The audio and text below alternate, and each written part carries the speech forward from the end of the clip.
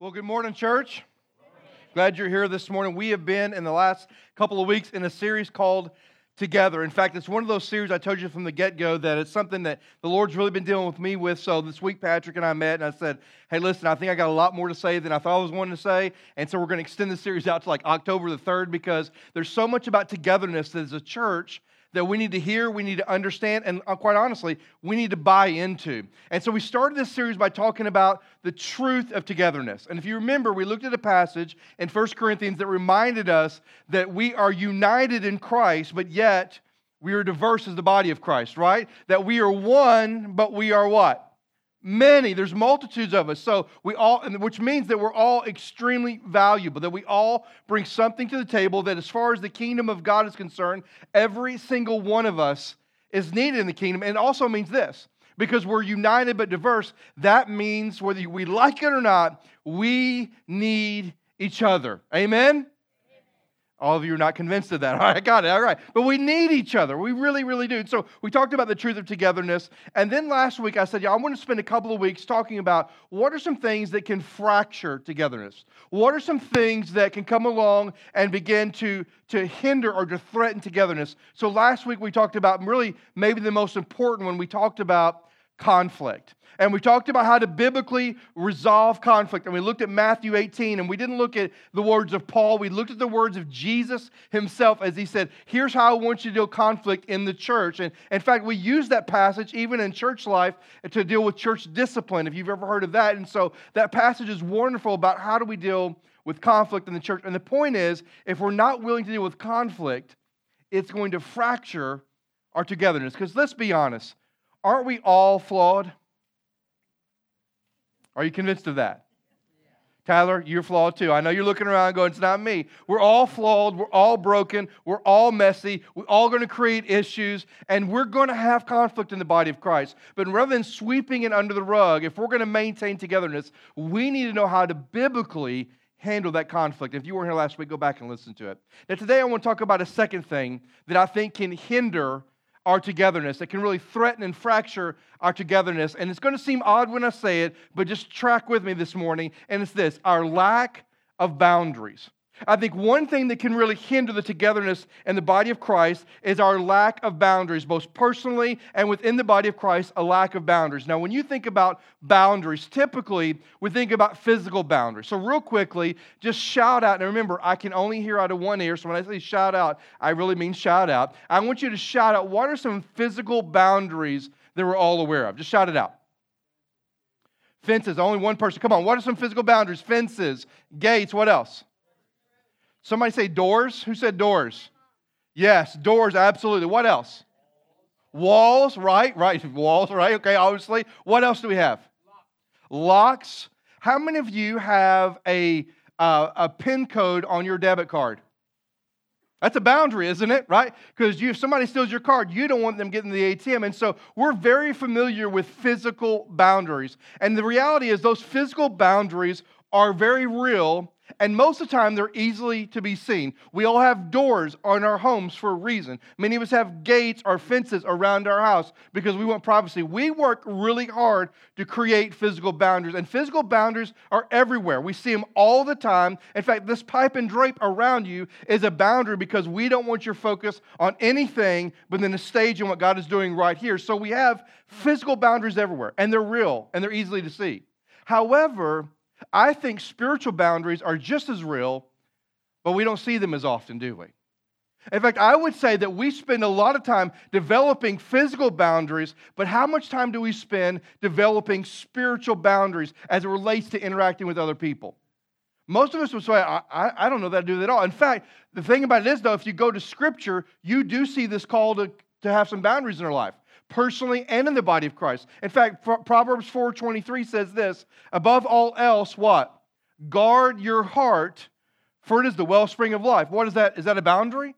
Sure it is. When we're called to guard our heart, we're called to protect our heart and to guard it. That is a boundary that we're putting in place. So today, what I want us to do is I want us to take a few moments and I want us to look at two boundaries that we find in Scripture that we must have in the body of Christ. So if you have your Bibles, I want you to turn to the book of Galatians chapter 6. Galatians chapter 6. Now, as you think about boundaries, I should hear your pages turning. Galatians chapter 6, grab your smart device, grab somebody else's smart device, I don't care. Galatians chapter 6. Now, the one thing I want you to know about boundaries is this.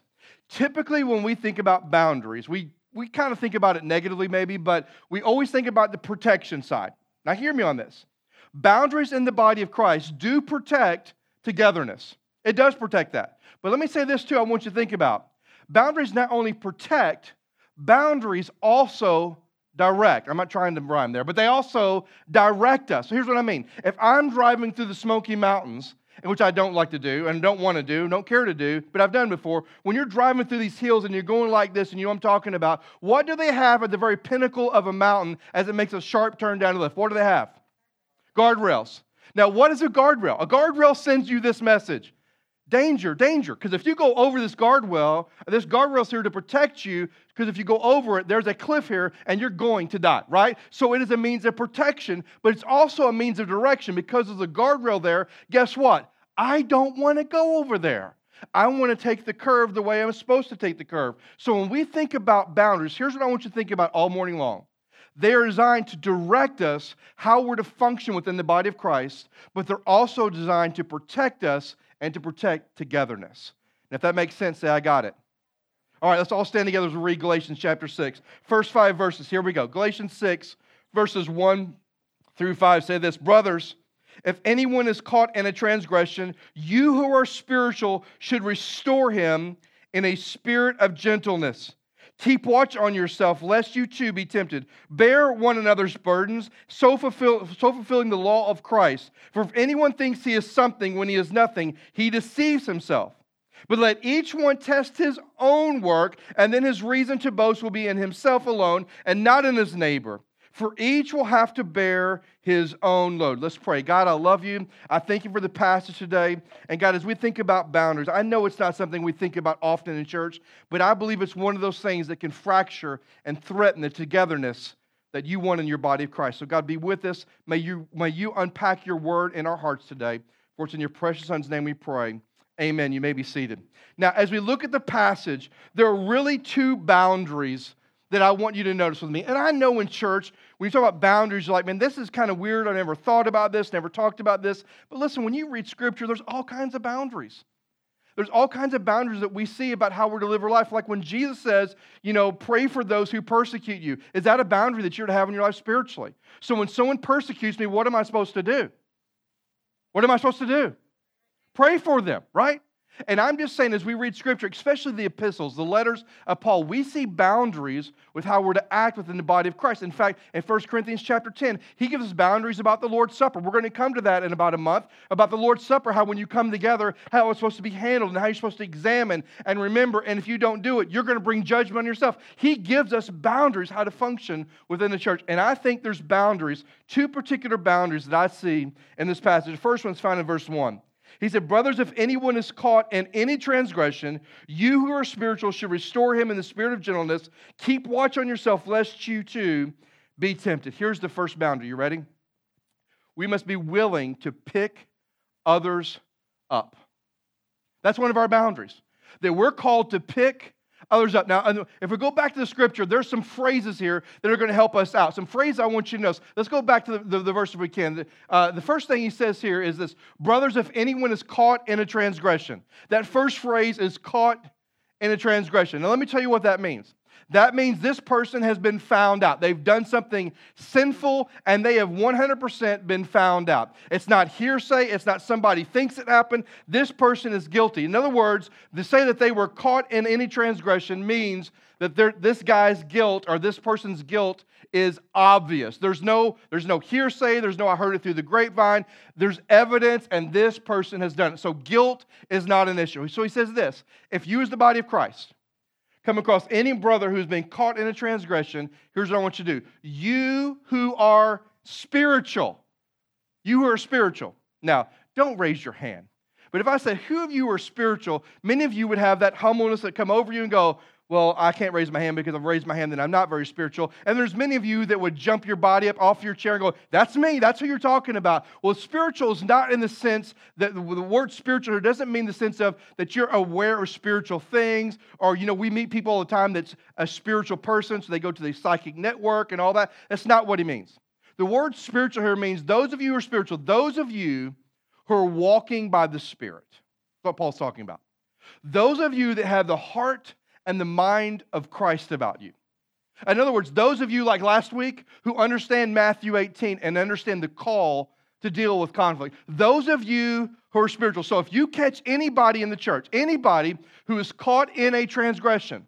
In other words, it'd be like if I was going into Publix and I saw Tyler, who never really blows it, and I saw Tyler, walk out and somebody kind of cut Tyler off, and Tyler was ugly with them and verbally kind of abused them, and I was driving by and saw this happen and actually witnessed it. That's what it means to be caught in transgression. Let's just say that Tyler yells at them, screams at them, yells some words he shouldn't yell, and then, shows them the unicorn as he walks by, and just kind of, whatever it is, and all of a sudden, I've seen it happen. Listen, you laugh, but I've seen stuff like that happen.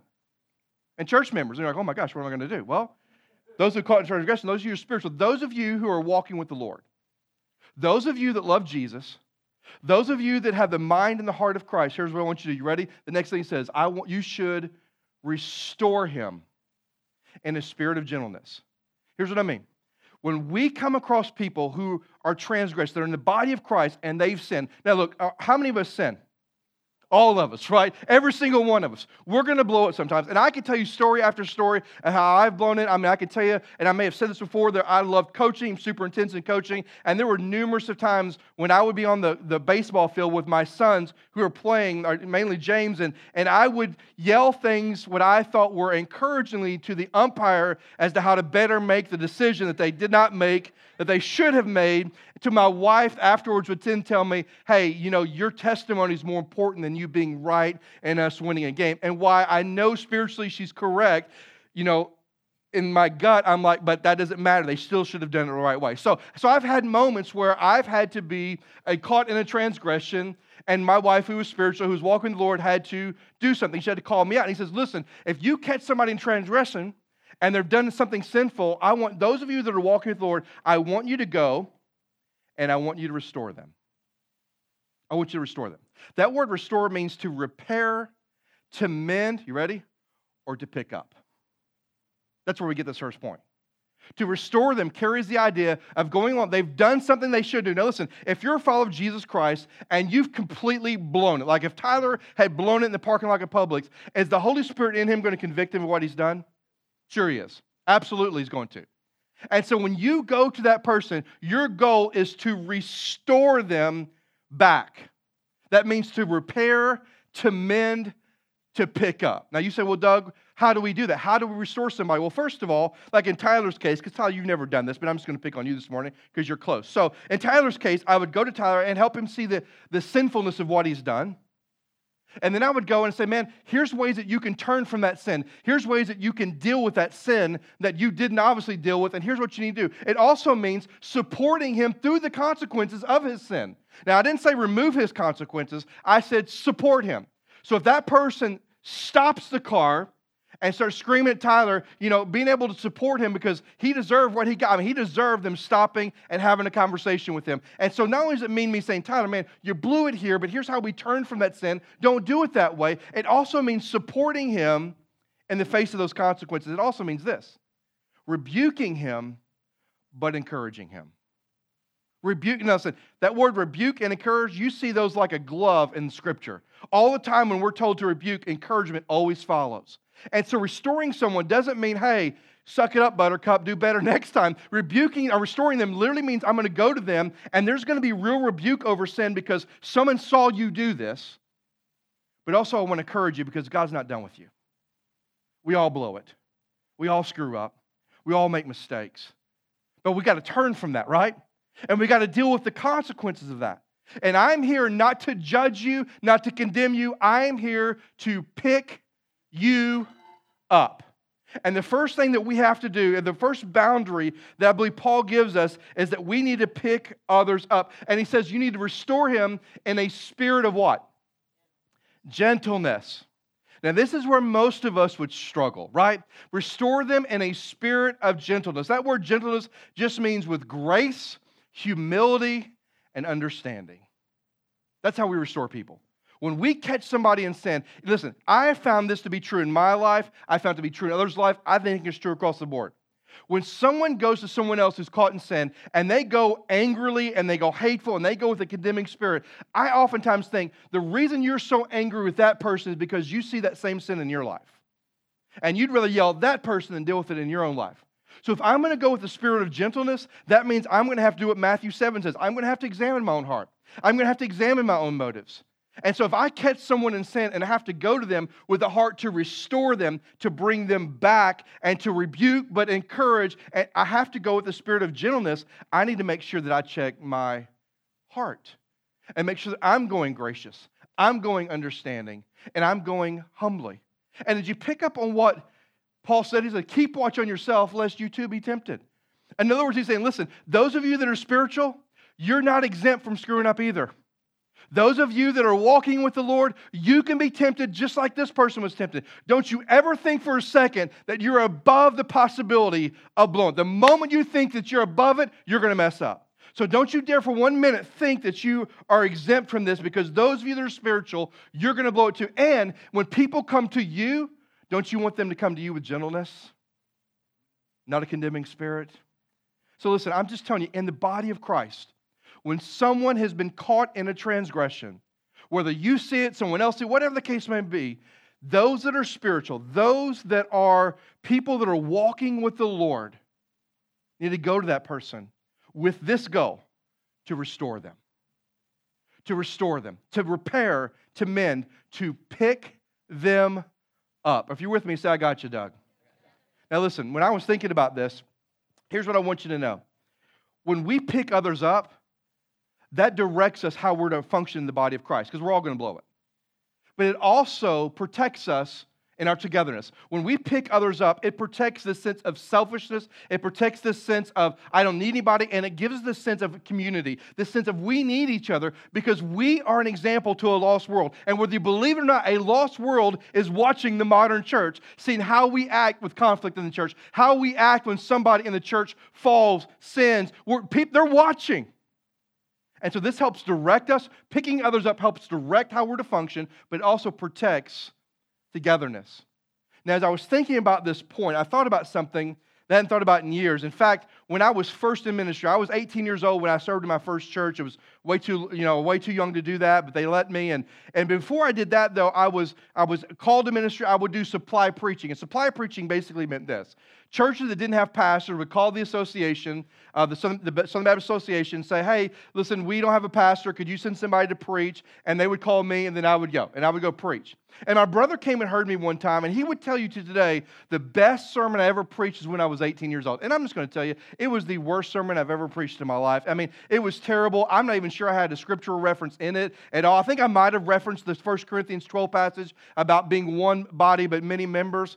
But I told a story, something that I had learned that I did not know, and the title of my sermon was, Do You Have As Much Sense as a Goose? That was the title of my sermon. Never forget it. And I took the 3 things that I had learned about geese and applied it to the body of Christ. And you may know this, and if you know this, you just humor me for a moment. But geese, first and foremost, they fly in a V formation, right? You do know that, right? Geese fly in a V formation. And if they fly in a V formation, if you're a goose, a part of the flock that's flying in a V formation, scientists will tell you that you will fly 71% further flying together than you will flying on your own. So you can go further. Also with geese, the front goose, this is kind of hard to say, the front goose is taking on all of the air and the wind, and they get fatigued. And so when they get tired, guess what they do? They drop back and go to if you notice, one line's always longer than the other, they will drop back to the longest line, and another goose would move up to the front of the V formation, and then the back goose who's tired would catch the draft of the other, and it would carry them along. This is pretty good stuff, isn't it? Terrible message, but pretty good stuff. But here's the thing that I learned the most that I want to talk about today, or apply to today, is this.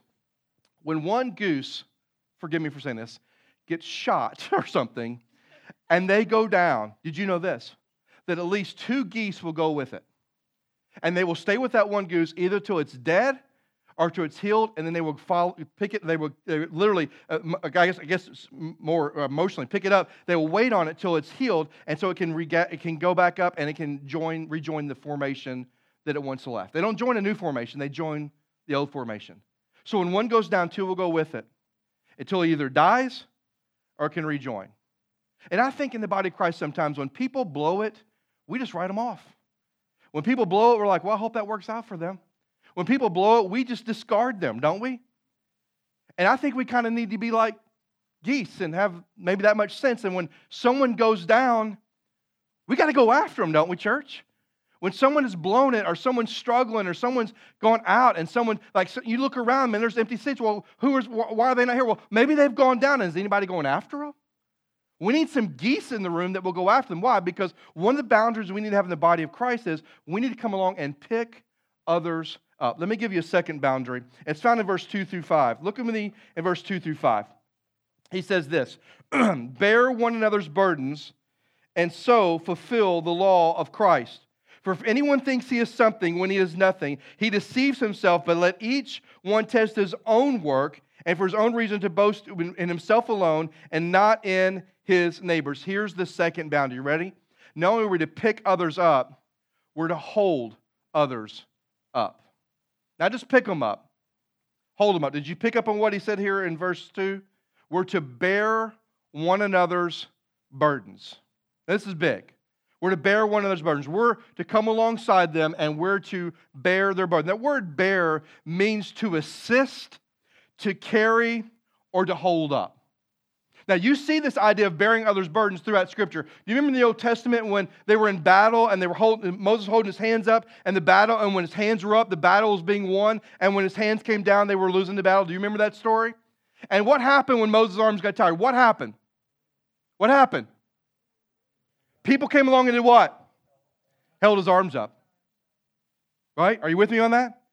He was tired, his arms are up, and people came alongside him and said, you know what? We're going to be here with you, bro. We're going to assist you. We're going to help carry you. We're going to hold you up, literally.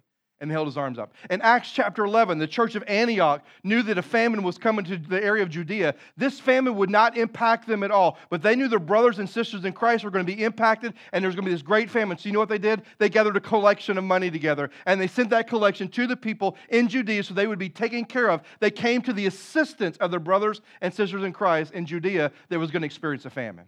So we see this idea of bearing, of carrying, assisting, and holding others up all throughout Scripture. But he says, I want you to bear one another's burdens. The Greek word for burden here is the word baros, and it means heavy issues.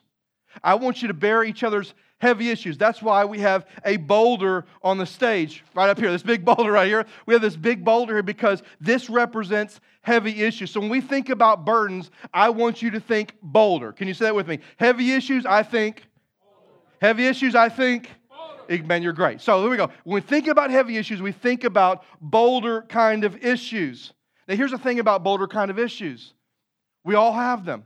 Now, I think in context, when Paul's writing this, he's talking about to the church in a very specific way that the person who's been caught in sin, he's got some burdens that obviously you need to come along and help him bear that might potentially take him back to the act of sin. Whatever burdens he's bearing that's going to take him back to sin, I want you to help him with that.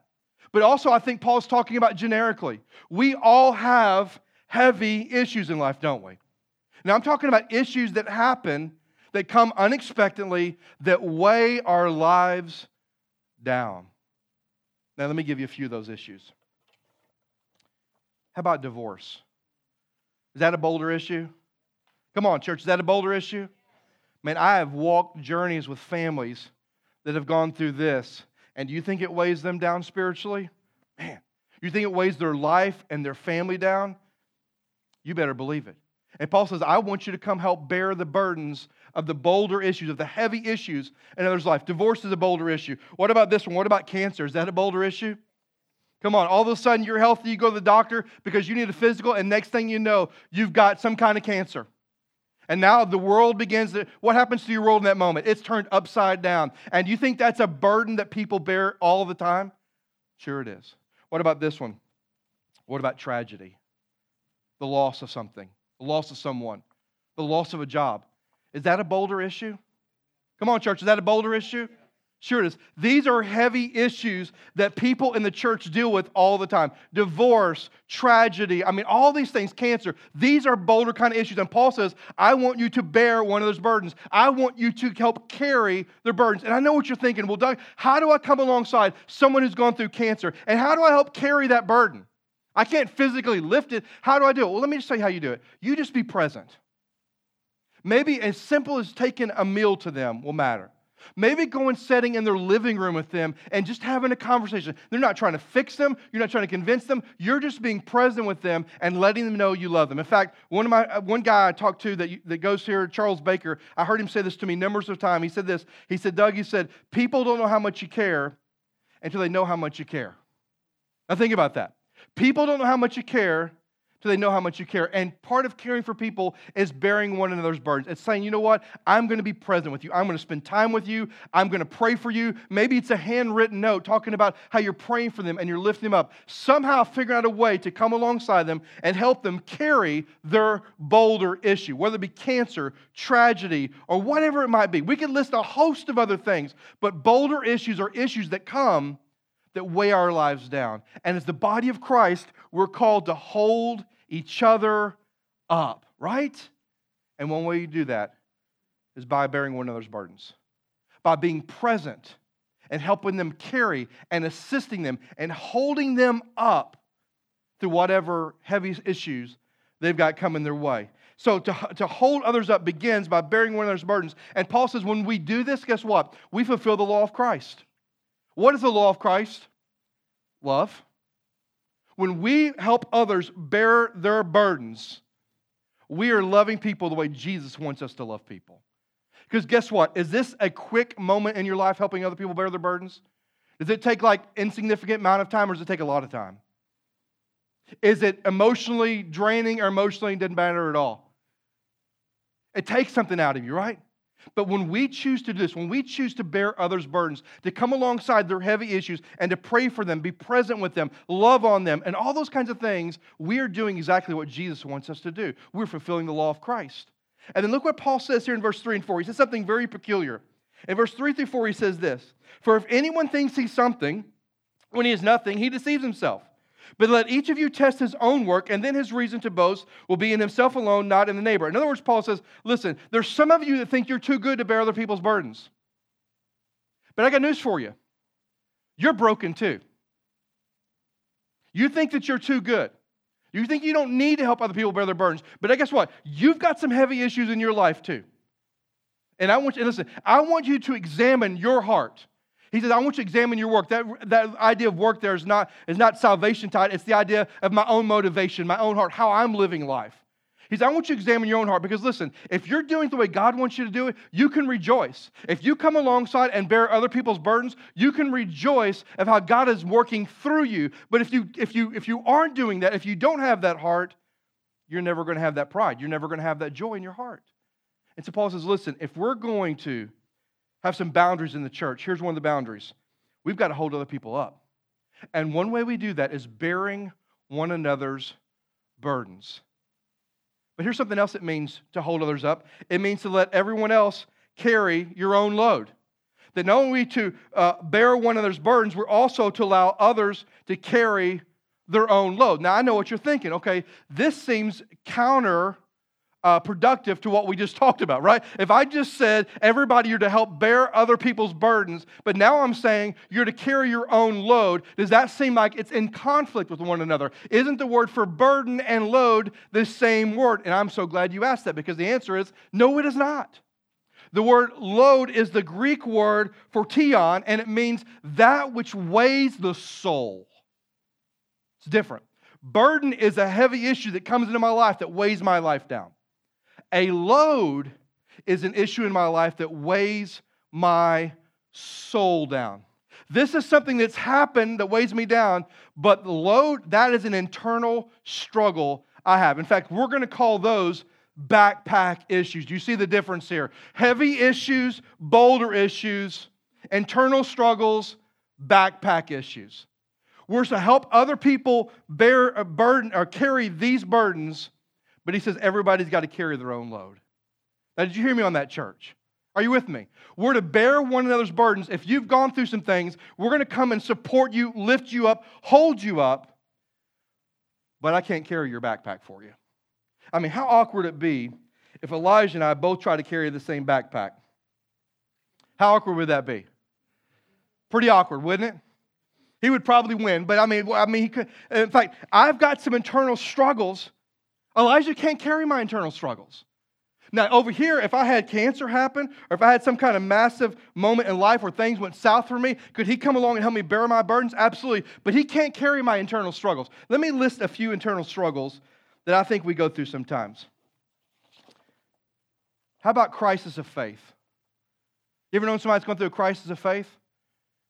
Something happens in life and like, man, I don't even know if God exists. I don't know if I believe in God. I don't know if God is trustworthy. And they go through a crisis of faith.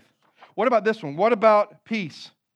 You ever known somebody that's searching for peace, that they're longing for, they're looking for, and they just can't find it? What about this internal struggle? What about self-worth? Right? That I matter, that I'm significant. What about this one? How about loneliness? You ever know somebody that wrestles with loneliness? That's an internal struggle, isn't it? And here's one that maybe we don't think about. What about calling? How God has called us in life. That's an internal struggle, right? I mean, all of these are internal struggles. Over here we have bolder issues, things that happen in life that weigh us down. But over here we have internal struggles that happen, loads, portions that happen that weigh our soul down. Now, hear me on this, church. You can't carry somebody else's load, but you can carry their boulder. Or do you hear me on that? You cannot carry someone's crisis of faith. I can direct you to Jesus. I can encourage you to pursue Christ. I can encourage you. I can't carry your crisis of faith. I can't carry your search for peace in your life, and you can't carry somebody else's either. I can't carry your sense of self-worth. I can point you to Scripture. I can tell you what God thinks of you, but I can't carry that for you. Only you can carry your own backpack. I can't carry for you your sense of loneliness. I can't do it, and neither can you. And here's the thing about it. I want you to understand as a church that if part of the body of Christ, one of our boundaries is holding others up. We need to understand that we're to bear one another's burdens, that we're to help carry the heavy issues of life. But he said, everybody's got to carry their own load. I can't carry your internal struggles. I can't. Now, here's where the lines get blurry. You ready? Because I know what you're thinking, because you're way smarter than I am. I know what you're thinking. Here's where the lines get blurry. Okay, Doug, what happens if I lose my husband to cancer? Yeah, people can come along and carry that burden. But what if that leads me to a crisis of faith? Are you with me on that, church? What happens if a bolder issue happens and it leads to a backpack issue? Well, here's what you need to realize. You can help carry this. You still can't carry that.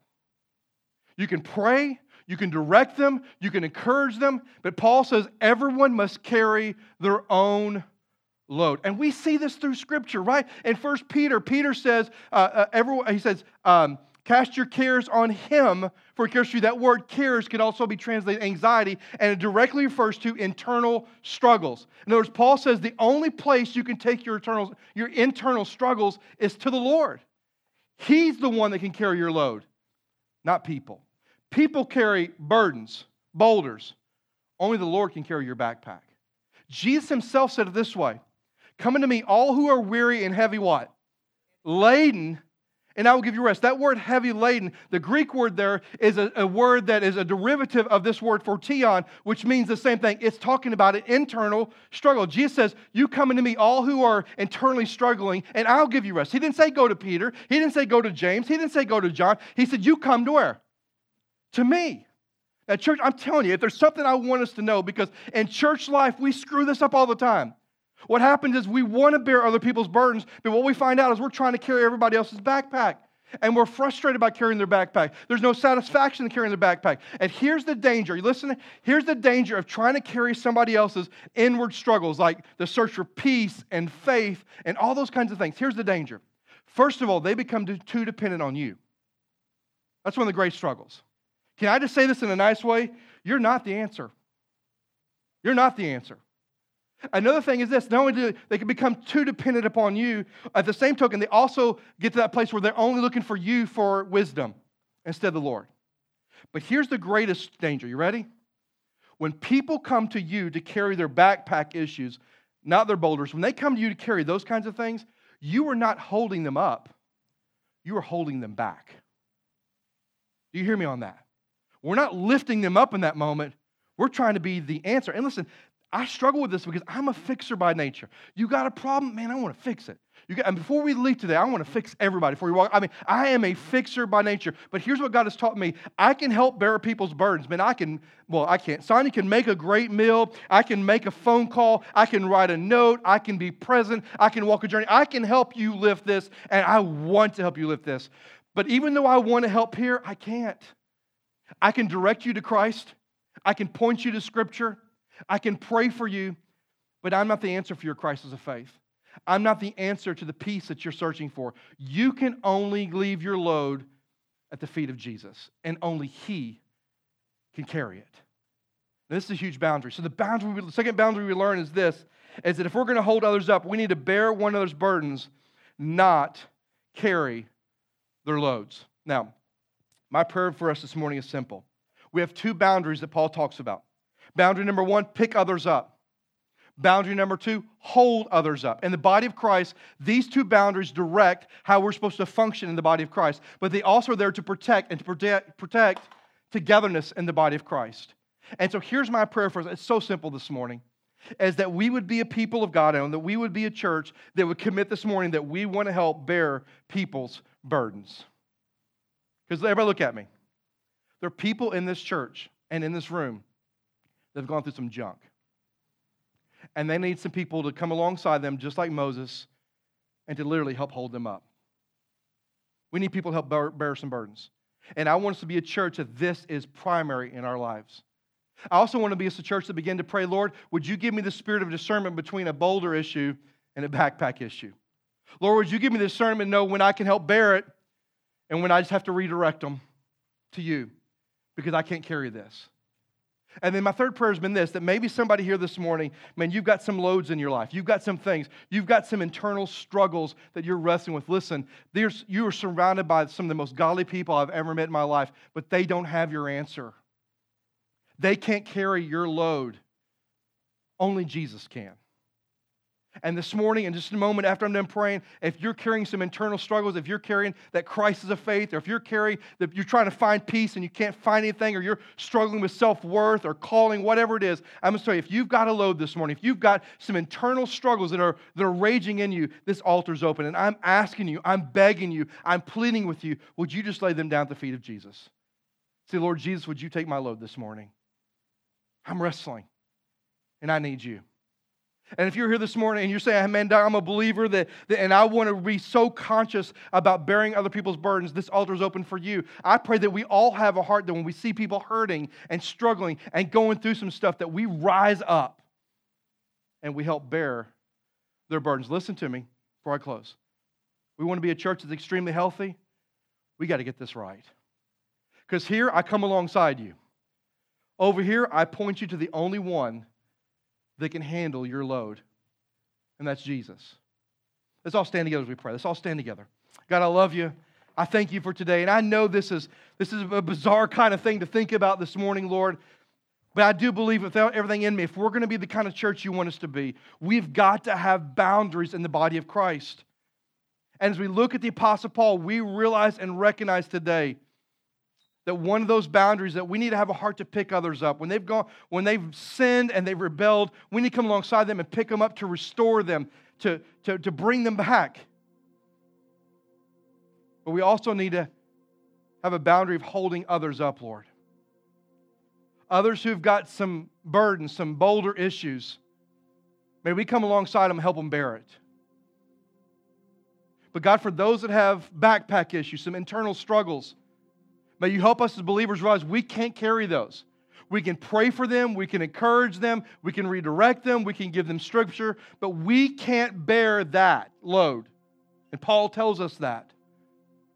So God, I pray for believers today that if we really want to have a heart to bear other people's burdens, that we might ask you to give us that heart at this altar this morning. That maybe we would come to this altar and say, Lord, would you give me a heart to see the burdens that other people have and to be someone who helps them bear those burdens, to help them carry those burdens, to hold them up. But Lord, I pray for people that have got some loads in their life, some things, some internal struggles they're wrestling with. I pray that they would just feel led to come to this altar and say, Lord, I give it to you. This whole peace thing, I've tried everything. I've tried wrong relationships. I've tried alcohol. I've tried job changes. I've tried everything. But today I want to give you a shot, Lord. Today I want to surrender my life and ask you to bring me peace that only you can bring. And Lord, maybe there's somebody here today that needs to make that decision. So God, whatever load we have, would we bring it to the altar this morning and ask you to take it? May we do what Jesus himself said, that all of us who are weary and heavy laden, may we come to him and find rest. God, be with us and move only as you can today. For it's in your precious and your holy Son's name we pray. Amen. Amen. If you need to come, the altar's open.